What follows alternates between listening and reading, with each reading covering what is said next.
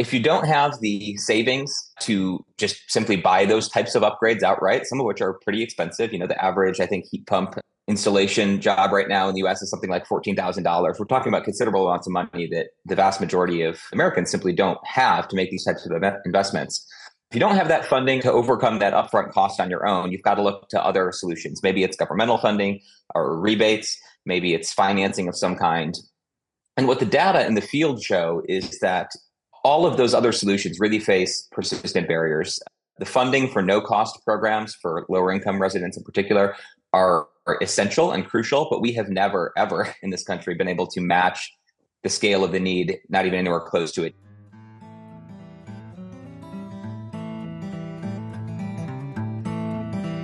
What if you could get new insulation, rooftop solar panels, and a high-efficiency water heater with no upfront costs and no credit check?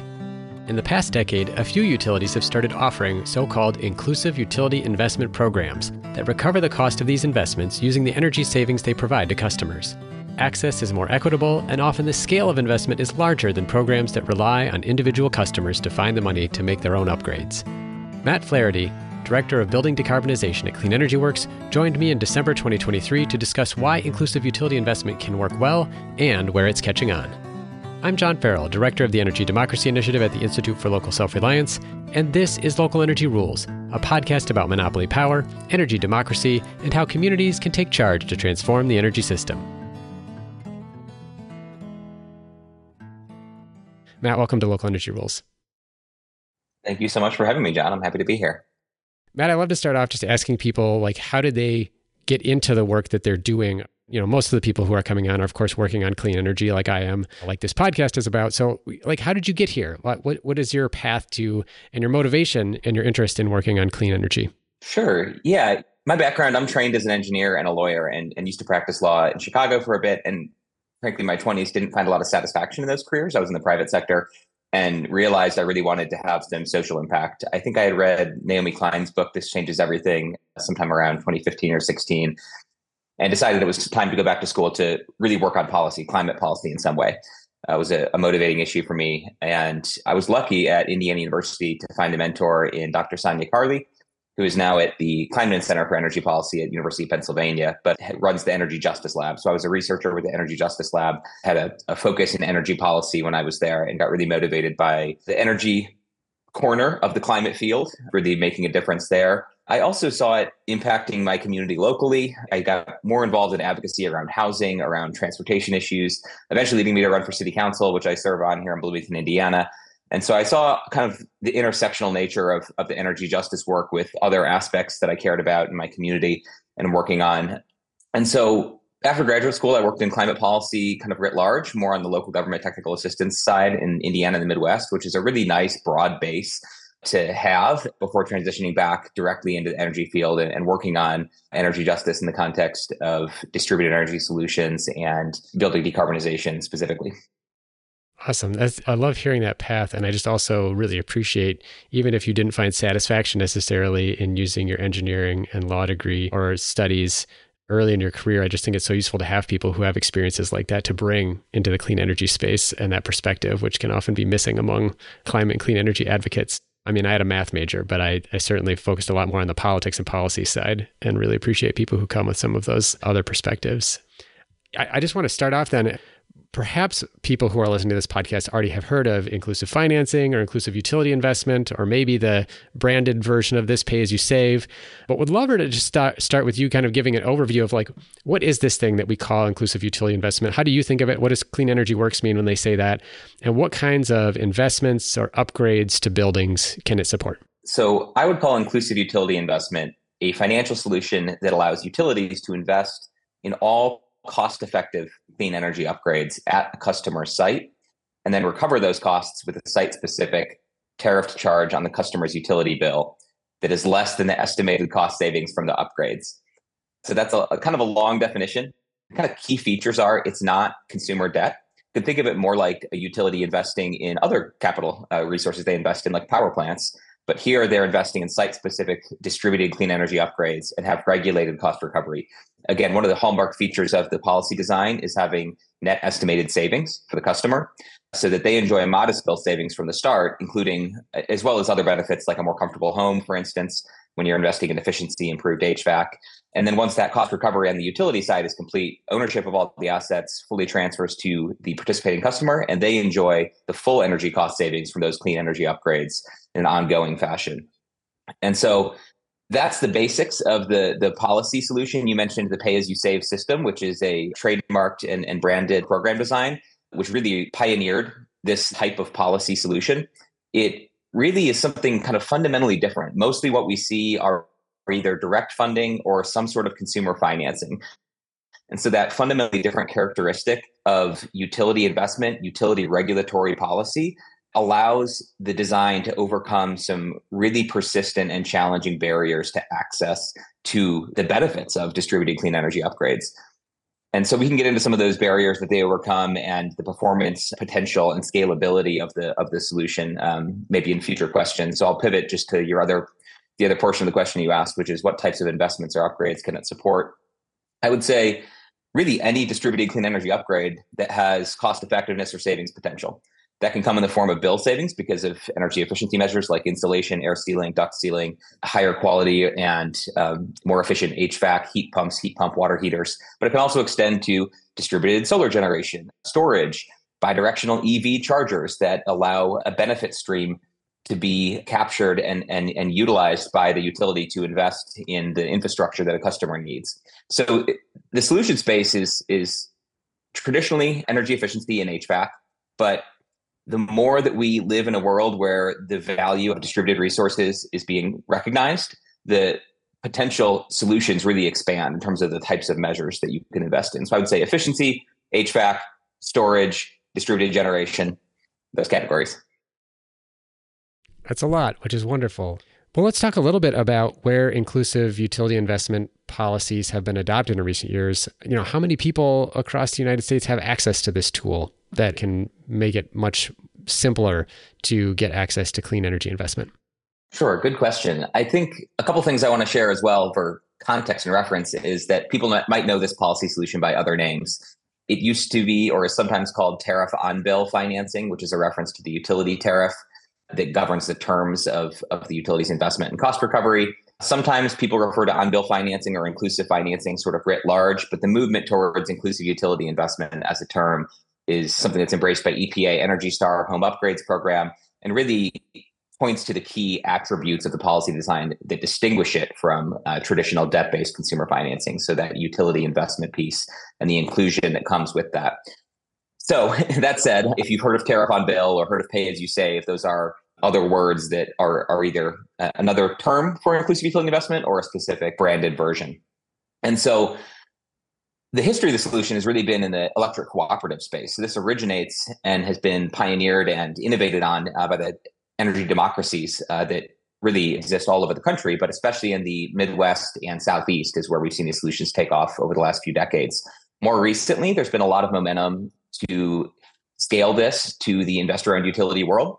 So that has included all of the investor-owned utilities in Missouri developing programs over the last year plus.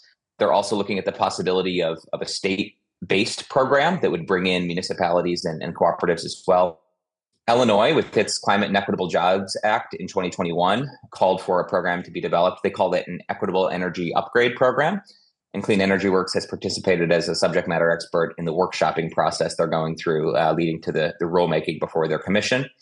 There are proceedings underway in California, where all of the IOUs in California and one of the community choice aggregators out there, Silicon Valley Clean Energy, are working together in a tariff on bill working group to develop a joint statewide proposal by, I believe, spring 2024. And then just recently in North Carolina, the commission approved new full-scale program for home energy retrofits and also a pilot for multi-family new construction in Duke Energy's service territory in North Carolina.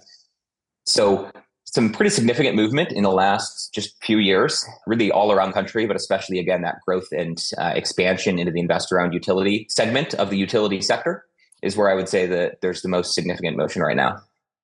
I'd love for you to talk a little bit more. I appreciate when you gave the definition, giving some clarity about what are the things that can be done with it. And it seems really broad. Like if I'm a homeowner and I want to save money on my energy bill, I can put in insulation, I could do weatherization work, I can change my HVAC for more efficient systems, whether that's a heat pump or whatnot. I presume that if it has some energy savings, I could even replace like a gas water heater with a heat pump water heater, or an electric, standard electric water heater with a heat pump water heater. I could do solar. Can you talk about what some of the like barriers that customers often face in doing these projects typically are overcome with inclusive utility investment? Sure. So if you don't have the savings to just simply buy those types of upgrades outright, some of which are pretty expensive, the average, I think, heat pump installation job right now in the US is something like $14,000. We're talking about considerable amounts of money that the vast majority of Americans simply don't have to make these types of investments. If you don't have that funding to overcome that upfront cost on your own, you've got to look to other solutions. Maybe it's governmental funding or rebates. Maybe it's financing of some kind. And what the data in the field show is that all of those other solutions really face persistent barriers. The funding for no-cost programs for lower-income residents in particular are essential and crucial, but we have never, ever in this country been able to match the scale of the need, not even anywhere close to it. Even the large influx of additional funding through the bipartisan infrastructure law for weatherization, for instance, is still greater than an order of magnitude away from what's needed on an annual basis to meet the need. And on the other side of the coin, you've got financing. And what some of the folks in the field who have these programs, the inclusive utility investment programs, have experienced is that financing still has major barriers. It's a creditworthiness challenge. There's a debt aversion component to it. So even when folks have relaxed underwriting criteria, for instance, they might be able to technically access consumer financing. A lot of people still have strong debt aversion. There are other barriers like housing tenure. So if you are a renter or you're uncertain about where you're going to live in the next few years, it doesn't make a lot of sense to take on personal debt necessarily to invest in solutions that might take 10, 15, 20 years to quote unquote pay for themselves, to pay off. And so all of those things, income, creditworthiness, housing tenure, debt aversion can be overcome by this solution for a few key reasons. One is that it's not based on an individual's credit. It's based on the energy savings potential of a customer's site. So because it's based on that energy service and that energy savings, if you have a utility account, you are eligible. You don't need to have a certain income qualification. You don't need to have a certain credit. And when the utility makes that investment, because it's investing in the energy services of that home, that residence, the tariff obligation for the cost recovery charges over time that are, again, less than the estimated savings of the upgrades, it automatically transfers to successor customers because it's, if somebody moves out of that home and sells it to somebody else 3 years later, the new occupant is also benefiting from those clean energy upgrades and the savings they generate. And so that feature, that automatic transfer to successor customers, the fact that the investment is tied to the metered location or home and not to an individual customer, really has a unique attribute that allows the solution to overcome some of those barriers I was just mentioning. That's also what allows it to potentially overcome landlord-tenant split incentives. So renters can benefit. I think probably a lot of folks are probably familiar with, the split incentive issue, but I'll briefly cover what that is. I mean, if you've got a landlord who owns a building and is responsible for supplying the HVAC equipment, investing in any efficiency measures, they're not incentivized to do it necessarily because they're not the ones who would benefit. They don't get lower energy bills if the tenant is the one paying the energy bills. On the other side of the coin, a renter doesn't have an incentive or maybe even the technical ability to invest in improved HVAC or efficiency because it's the landlord's building. But of course, the tenant is the one paying the energy bills, and who would benefit from that? So by having a utility that can invest in efficiency, it improves the quality of the housing stock that the landlord owns. The savings are what are covering the investment over time, and the renter benefits as well. And again, you've got that automatic transfer to successor customers with a notice requirement for any new occupant that can really, again, overcome some of these barriers. So there's quite a few I mentioned there. Happy to go deeper on any of them, but those are the main ones that I think the solution can overcome. Actually, I will mention one more, which is simply the complications of investing in efficiency and clean energy upgrades in terms of folks navigating the landscape of contractors, what is a cost-effective scope of work? How do you know? Is the work done in a quality fashion? Is there any sort of quality control or assurance? All of that's incorporated in a sort of turnkey approach in these programs. So it overcomes that complexity that can also be a barrier, even when folks are motivated to invest in clean energy solutions for their home. I'd love to just sort of walk through this for like one specific example. So let's just say I want a heat pump. My gas furnace is old. It's not terribly efficient. It's time to replace it. Now, in most environments, most utility customers would be in a situation of, okay, I need to come up with the money on my own. So maybe I call the gas company, which often has programs, and they're going to be like, well, we don't do heat pumps. And then I call the electric company and like, well, we don't really do direct install of appliances. So then I call my own contractor. Now I'm going to the yellow pages, showing my age here. I go on the internet and I Google, HVAC contractors near me. And then I find someone who can install the heat pump, which is not always very easy because there are a lot of HVAC contractors who are still skeptical of heat pumps. So there is that issue there. I finally find one that will give me a quote, or maybe I get multiple quotes. And I'm having trouble because partly I don't understand the differences between the quotes and what they're telling me. Like sometimes contractors are like, well, you need to do it this way, or you need to do it that way. And I'm not quite sure how to navigate that. Now I need the money. So I either need to go to my bank and like get a loan because I don't have enough savings to do this myself. Or maybe the contractor has some sort of financing program, but the interest rate's not terribly competitive. And I have to qualify with a good credit score in order to get financing in order to do this. So there's a lot of things there. And then also I have to navigate, like maybe there are some incentives from the federal government or the state government or from the utility. I got to figure all that out. And what I hear you saying is the nice thing about this program is, number one, I don't have to worry about the financing because it's baked into it. If this thing is going to save money, that's going to help pay for the thing. That the utility is going to make the investment, so I don't have to worry about like paying back the entire loan if I'm going to move in 2 years, right? It's not about that. It's about whether or not I just think this is a good idea.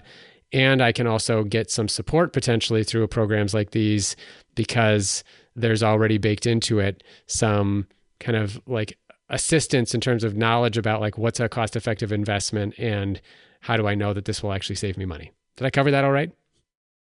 You did. You really adeptly illustrated the many barriers along the way to navigating these upgrades for a customer. And that's really probably an underappreciated aspect of the inclusive utility investment approach is that it's a vastly simplified customer journey and one that can really address those things. So the utility would market the program. If a customer is interested, they would sign up. There would be a truck rolled to their home to do a high quality energy audit and identify what is the cost effective scope of work within the terms of the program, which again require a net annual estimated savings requirement. And so the cost recovery charges that you would see on your bill are capped at 80% of those estimated savings annually. And they're also capped at 80% or less of the estimated useful life of the shortest lived piece of equipment. So let's say you're going to get, actually, let's throw in attic insulation to your example as well, along with heat pump upgrade. The heat pump might have an estimated life of 15 years. And so that cost recovery term is going to be capped at less than that, 12 years. But the insulation is going to last much longer than that. So those benefits are going to go, on and on. But yeah, that program operator is going to identify that cost-effective scope of work for you. They're going to have a qualified list of contractors already lined up, folks that are willing and able and qualified to install a heat pump, for instance. You get to choose as the customer who you want to do that installation. The program operator ensures the quality of the work that's done.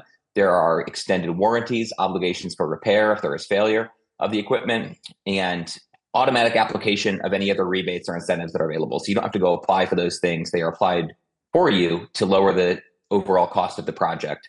You really, enjoy a vastly simplified process to get those upgrades as a customer in the program.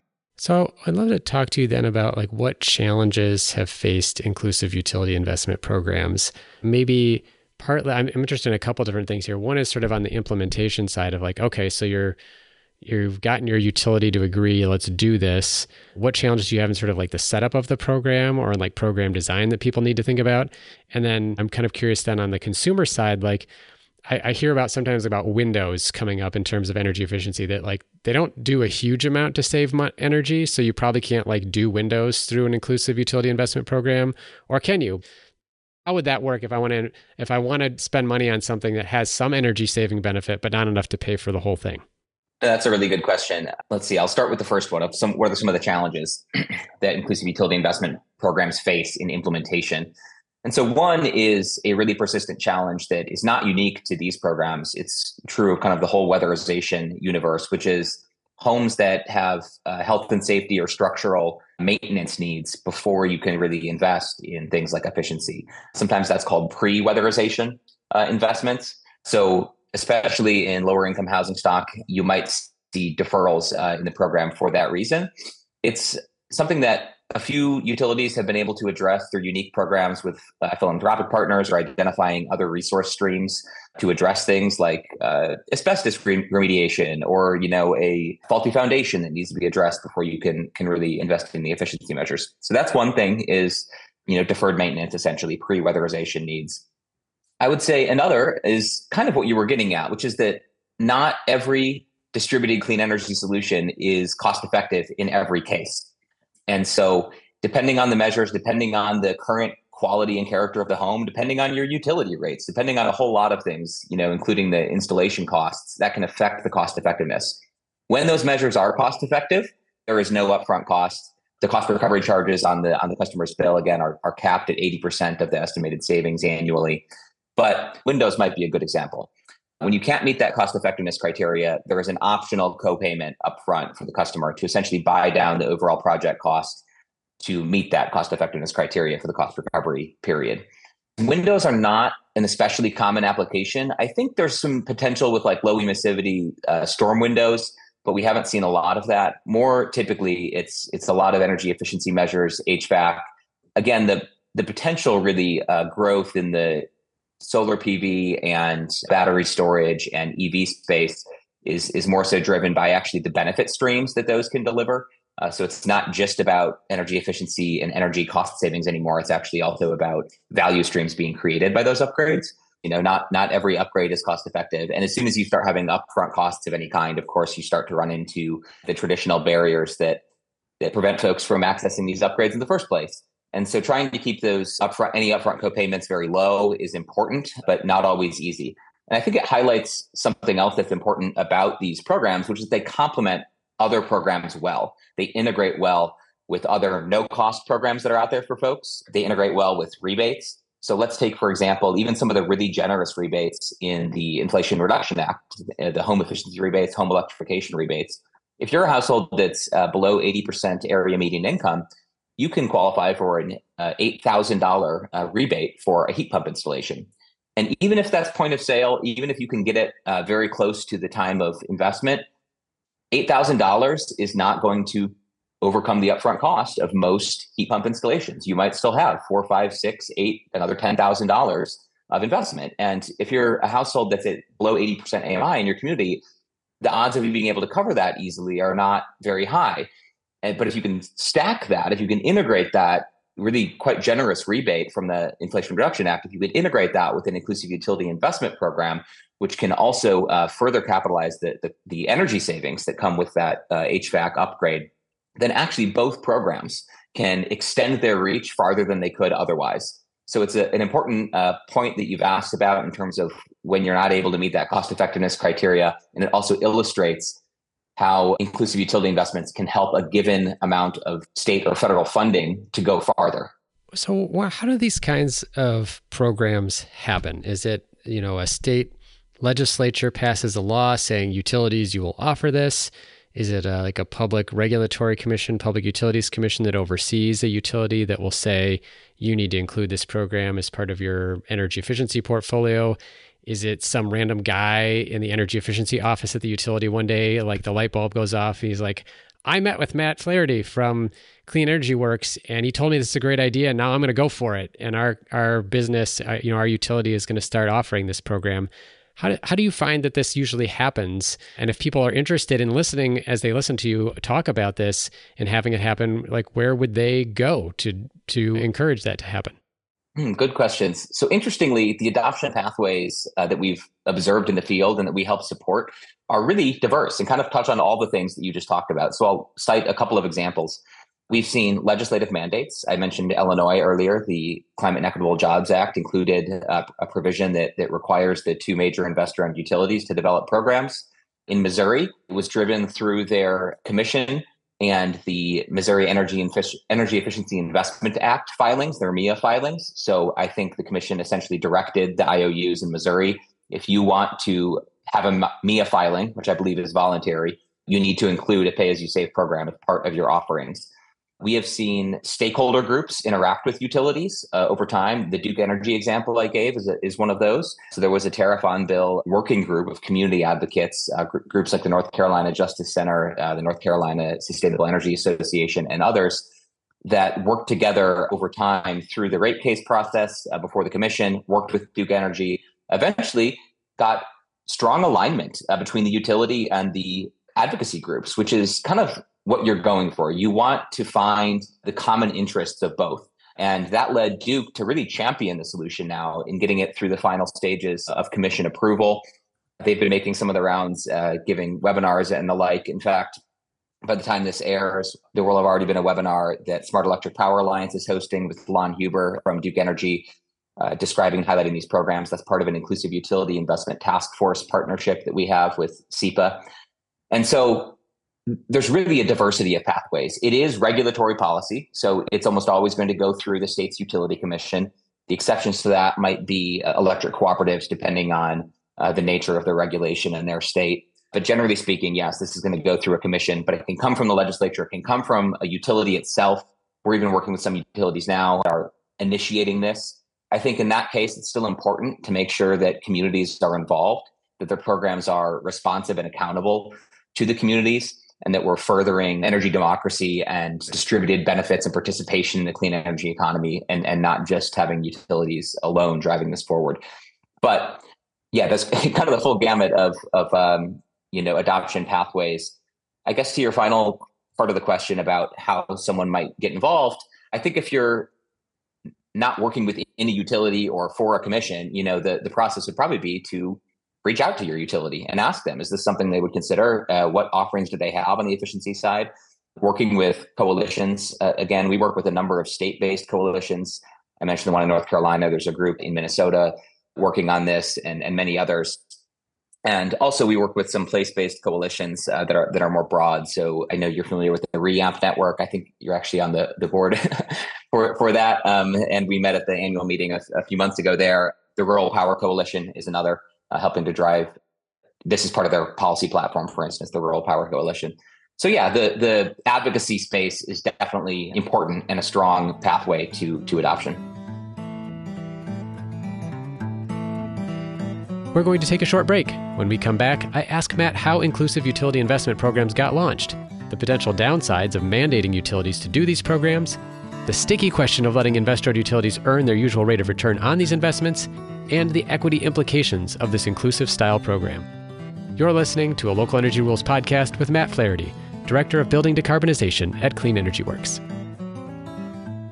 Hey, thanks for listening to Local Energy Rules. If you've made it this far, you're obviously a fan, and we could use your help for just 2 minutes. As you've probably noticed, we don't have any corporate sponsors or ads for any of our podcasts. The reason is that our mission at ILSR is to reinvigorate democracy by decentralizing economic power. Instead, we rely on you, our listeners. Your donations not only underwrite this podcast, but also help us produce all of the research and resources that we make available on our website, and all of the technical assistance we provide to grassroots organizations. Every year, ILSR's small staff helps hundreds of communities challenge monopoly power directly and rebuild their local economies. So please take a minute and go to ilsr.org and click on the donate button. And if making a donation isn't something you can do, please consider helping us in other ways. You can help other folks find this podcast by telling them about it, or by giving it a review on iTunes, Stitcher, or wherever you get your podcasts. The more ratings from listeners like you, the more folks can find this podcast and ILSR's other podcasts, Community Broadband Bits and Building Local Power. Thanks again for listening. Now, back to the program.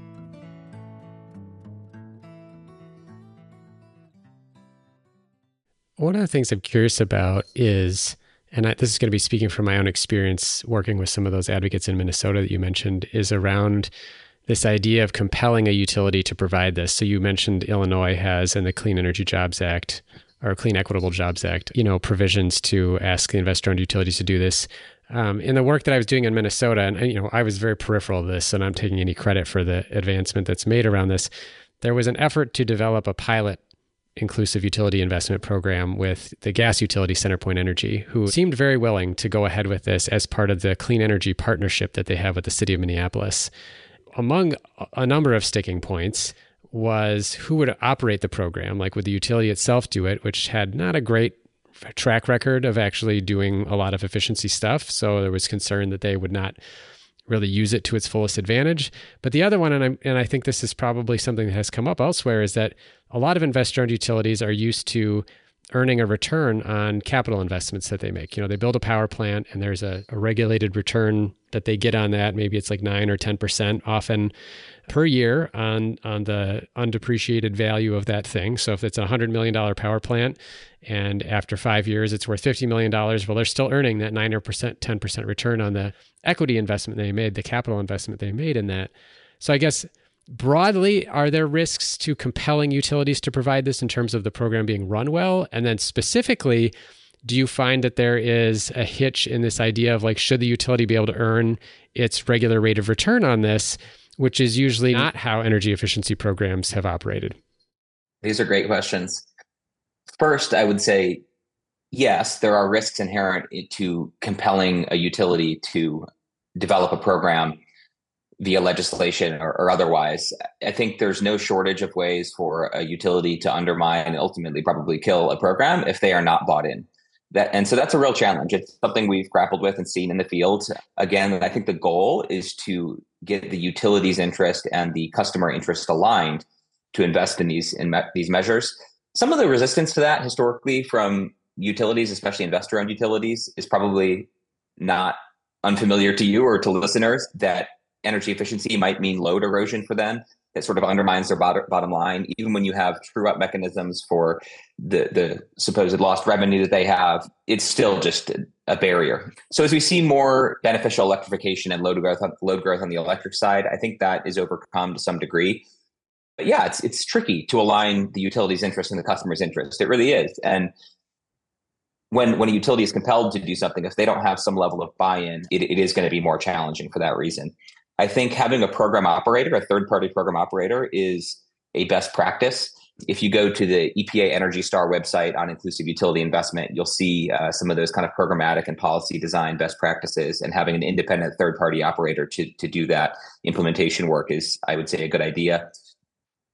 When it comes to the rate of return and how that factors into, this question, there are trade-offs, is what I would say. First of all, you've got like maybe the cooperative utility side where this program design really evolved. But those are nonprofit utilities. They don't need to earn a rate of return. They just need to cover their cost of capital. And a lot of the rural electric cooperatives that have implemented programs have accessed like federal programs through the Rural Utility Service. They might even have 0% or very low interest rates over time that allows them to deliver programs with a very small level of additional charge to cover administrative cost or the cost of capital.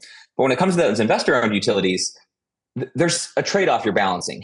On the one hand, you want utilities, like I think it's important to try to get efficiency and investment in distributed energy resources, which are essential for resilience and the management and cost effectiveness of the future clean energy grid. Like it's just really important to have investment in distributed resources. And if you don't put those on a level playing field with traditional capital investment that a utility may make in a gas peaker plant or, even utility scale renewables, long range transmission, utility scale batteries, if you can't get those things to operate on an equal playing field for the utility, they're not going to want to invest in distributed resources. If they do, it might be a very small program. They don't want to scale it. So on the one hand, I think to scale, you'd like to have the utilities seeing the investment in distributed solutions at customer locations as core to their business model.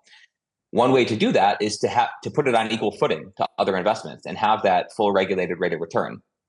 The challenge with that is that it undermines cost effectiveness and program economics. People have a sort of fundamental aversion, I think, to it as well. Utilities should just be making these investments without earning a rate of return. And I would say we don't expect that of other utility capital investments necessarily. We do accept that they are investor owned and a rate of return is what is needed to attract capital and invest it. Whether those rates of return are too high is another question, and that sort of thing. But I think the aversion to earning a rate of return on distributed solutions is a little bit of a knee jerk. But if you compare what we're talking about to other sources of financing where people are paying 10% or 15% or 20% or more interest, the terms are actually still pretty good. But the other key piece of that is recognizing the system benefits. So when you have a lot of energy efficiency and other grid flexibility measures going into homes at scale, you are generating considerable benefits for the rest of the ratepayers that are not participating in the program. So you're getting peak load reduction. You might be deferring maintenance or upgrades in the distribution system.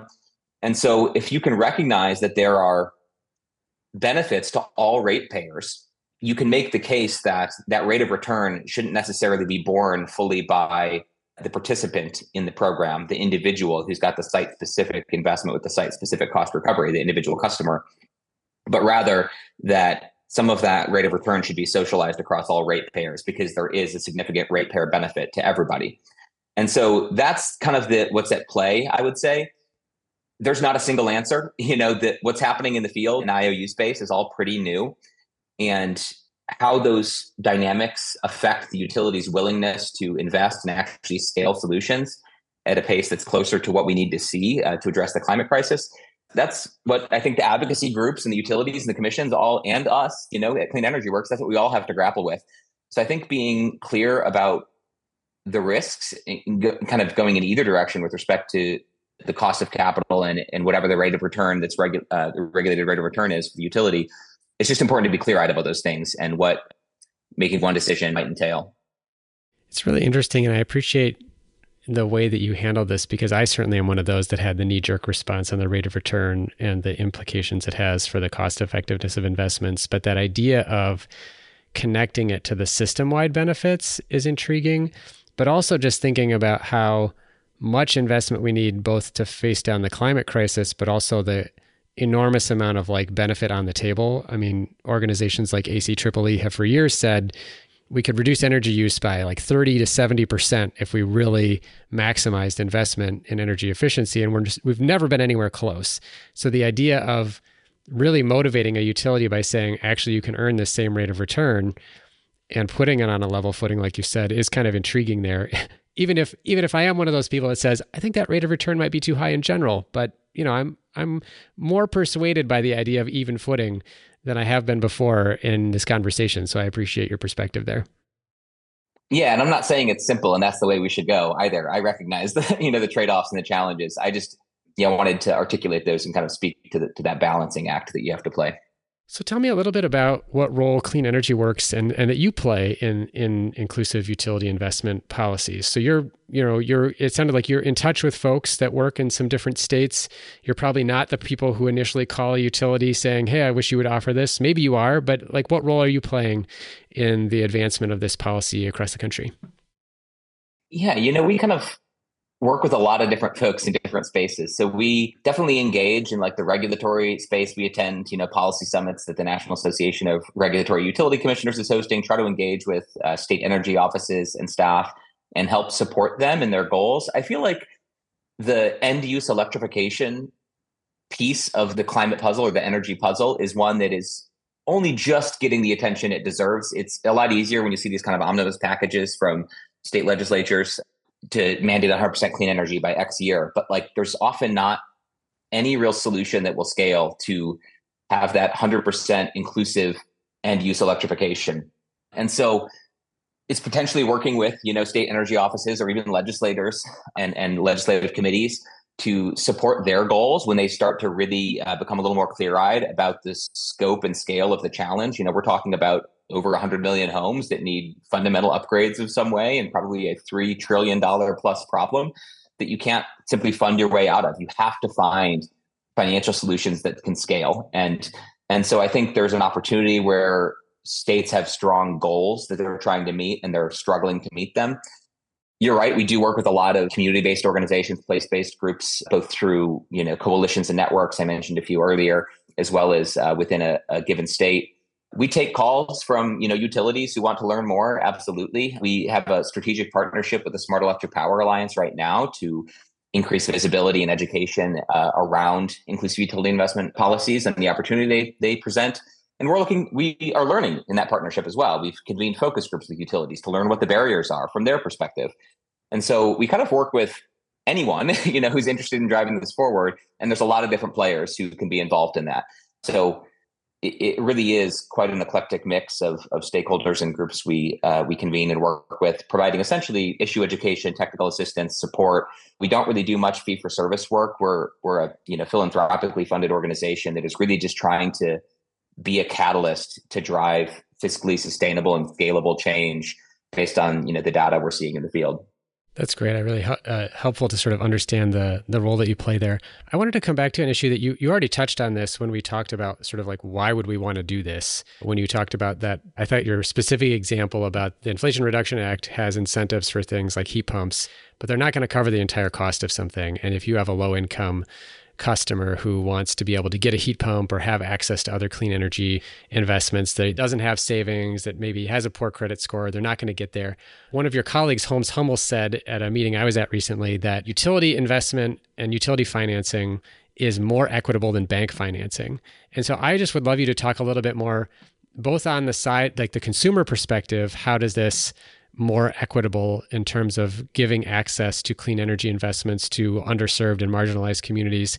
And I'm also curious, though, too, if you could talk about in the implementation of the program, if there are other opportunities where you can uplift equity, maybe in like the hiring and training of the people who do the work. Are there, maybe the utility in picking the third party provider or like program operator? I'm just curious if there are other ways that you've seen these programs run in a way that helped address some of these historic disproportionate treatment of communities of color, of low income folks when it comes to having access to clean energy.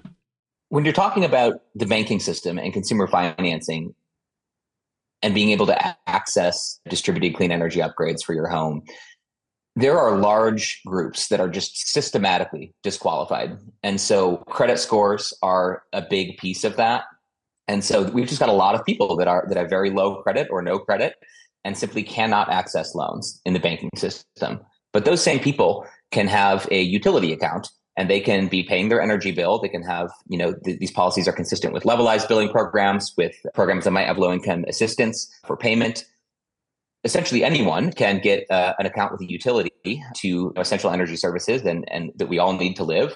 And if the utility can make that investment for the customer because it is a cost-effective investment, we've got these kind of robust consumer protections that allow a level of inclusion, really, and access that far outstrips what the banking system can provide.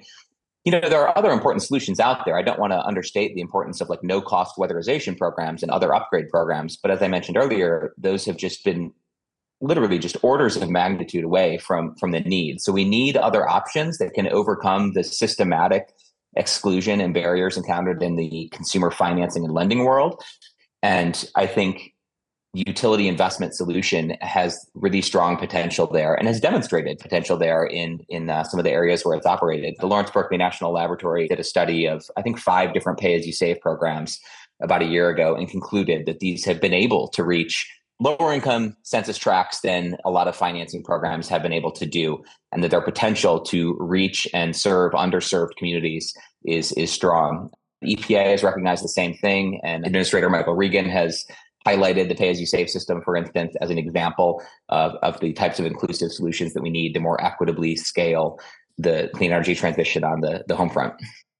Could I just cut in real quick on the banking thing too? I think one thing that also struck me when I was learning about this years ago was where you mentioned people being systematically disqualified around credit scores, that the very notion of a credit score of like somebody's ability to repay something really doesn't match up well with the kinds of things that we're investing in here. Because as you say, we're mostly investing in things that pay back. Whereas like a credit score used for like a car loan or like a home loan or whatever are usually for things that don't pay back. So we have a fundamentally different thing we're investing in here too.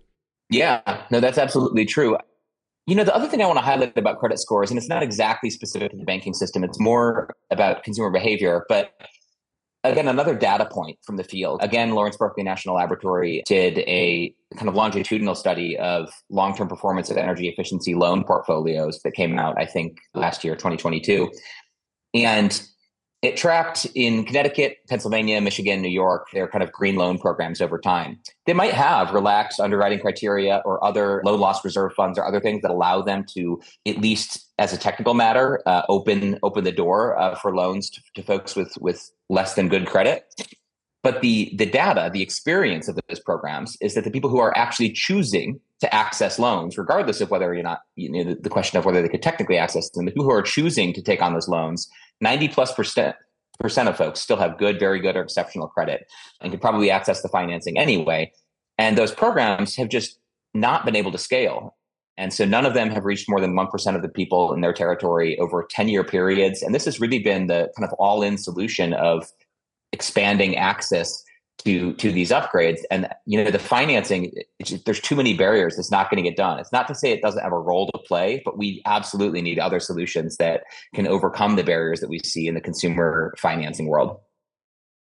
So I kind of cut you off. You had done a nice job of talking about how pay-as-you-save or inclusive utility investment programs have been reaching low-income folks. I was curious about, other than on the consumer side, in terms of like who you can reach with the programs, are there other pieces of the program operation that also can help to address some of the historical issues around energy burden or access to jobs or other things like that?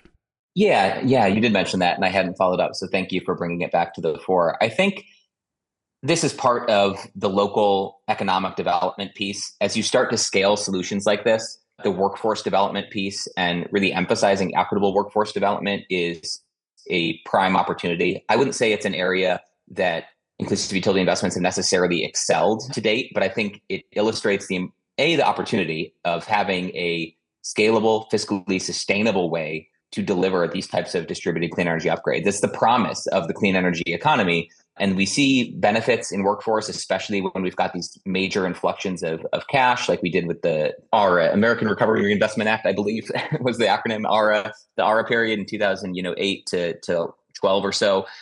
That period of time, the Inflation Reduction Act and bipartisan infrastructure law are another example of this. We've got this major infusion of cash. But I think where these scalable solutions come in is not just the ability to go way farther than those programs can go and to complement those programs, but to deliver a steady supply of jobs, that can actually benefit communities and be sustainable. And so I think it's important to have the community groups, again, involved in the programs. Even if utilities all bought in, they need to have these community touch points and accountability so that we can use these types of programs and policies that are so promising to their full effect and full benefit. It absolutely should be a vehicle for overcoming historic barriers in workforce opportunity, for instance. So I think there's that's one example of an area with a lot of opportunity. Absolutely. Do you have an example of a particular program that you've seen or been involved in setting up that you think does this kind of like thoughtful community engagement really well?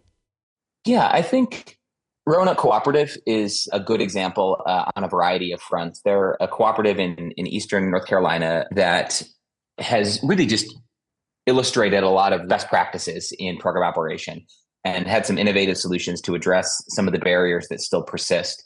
And so they're really, seeking to serve their members in a meaningful and engaged way. And they've developed some things that can overcome the housing maintenance deferral issues that I talked about before, working with philanthropic partners to address those repairs before making the efficiency investments. And then similarly, where you've got solutions that are not fully cost effective and have an upfront copayment, the opportunity to buy down that upfront copayment for, a certain set of customers, for instance, income qualified customers.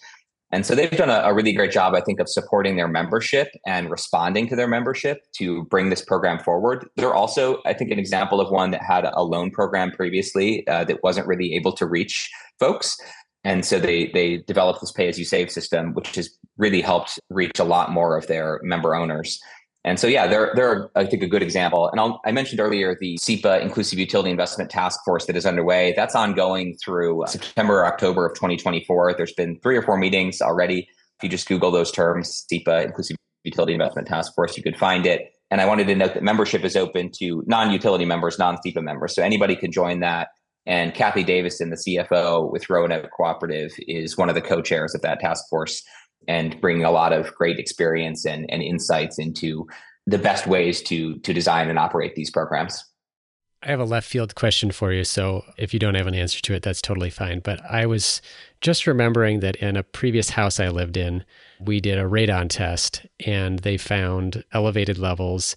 And I, was having now faced with like this mitigation cost of like a couple $1,000s.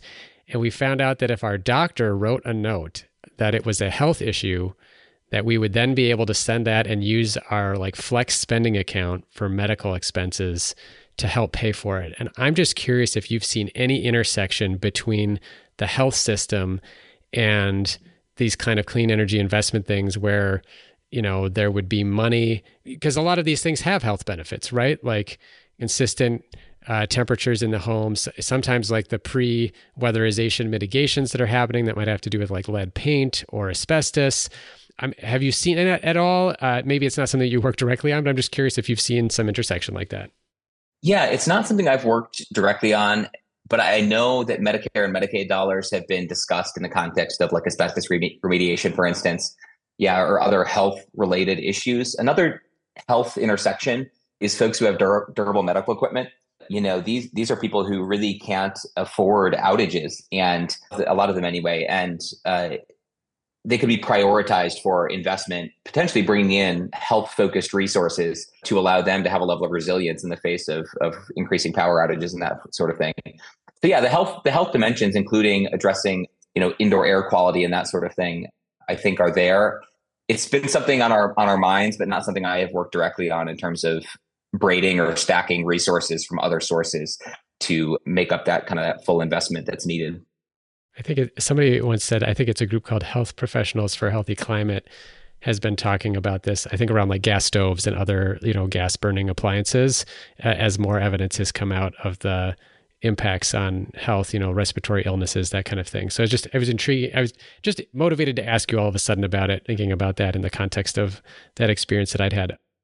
Well, Matt, thank you so much for coming on Local Energy Rules to talk about inclusive utility investment. It is such a remarkable tool, I think, both from the standpoint of plowing down major financial barriers that people have to clean energy investment, but also, I would hope, at really accelerating how fast we can invest in distributed energy resources.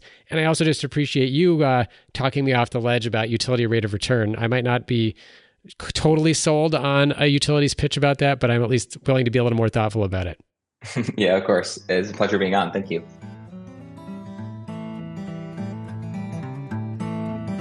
Thank you so much for listening to this episode of Local Energy Rules discussing inclusive utility investment with Matt Flaherty, Director of Building Decarbonization at Clean Energy Works. On the show page, look for links to a short video overview of the concept, as well as links to the various studies Matt mentioned during our conversation and other resources about inclusive utility investment. On the website of the Institute for Local Self-Reliance, you can also find our research hotspot on what we then called inclusive financing. Local Energy Rules is produced by myself and Maria McCoy with editing provided by audio engineer Drew Birschbach. Tune back into Local Energy Rules every 2 weeks to hear how we can take on concentrated power to transform the energy system. Until next time, keep your energy local, and thanks for listening.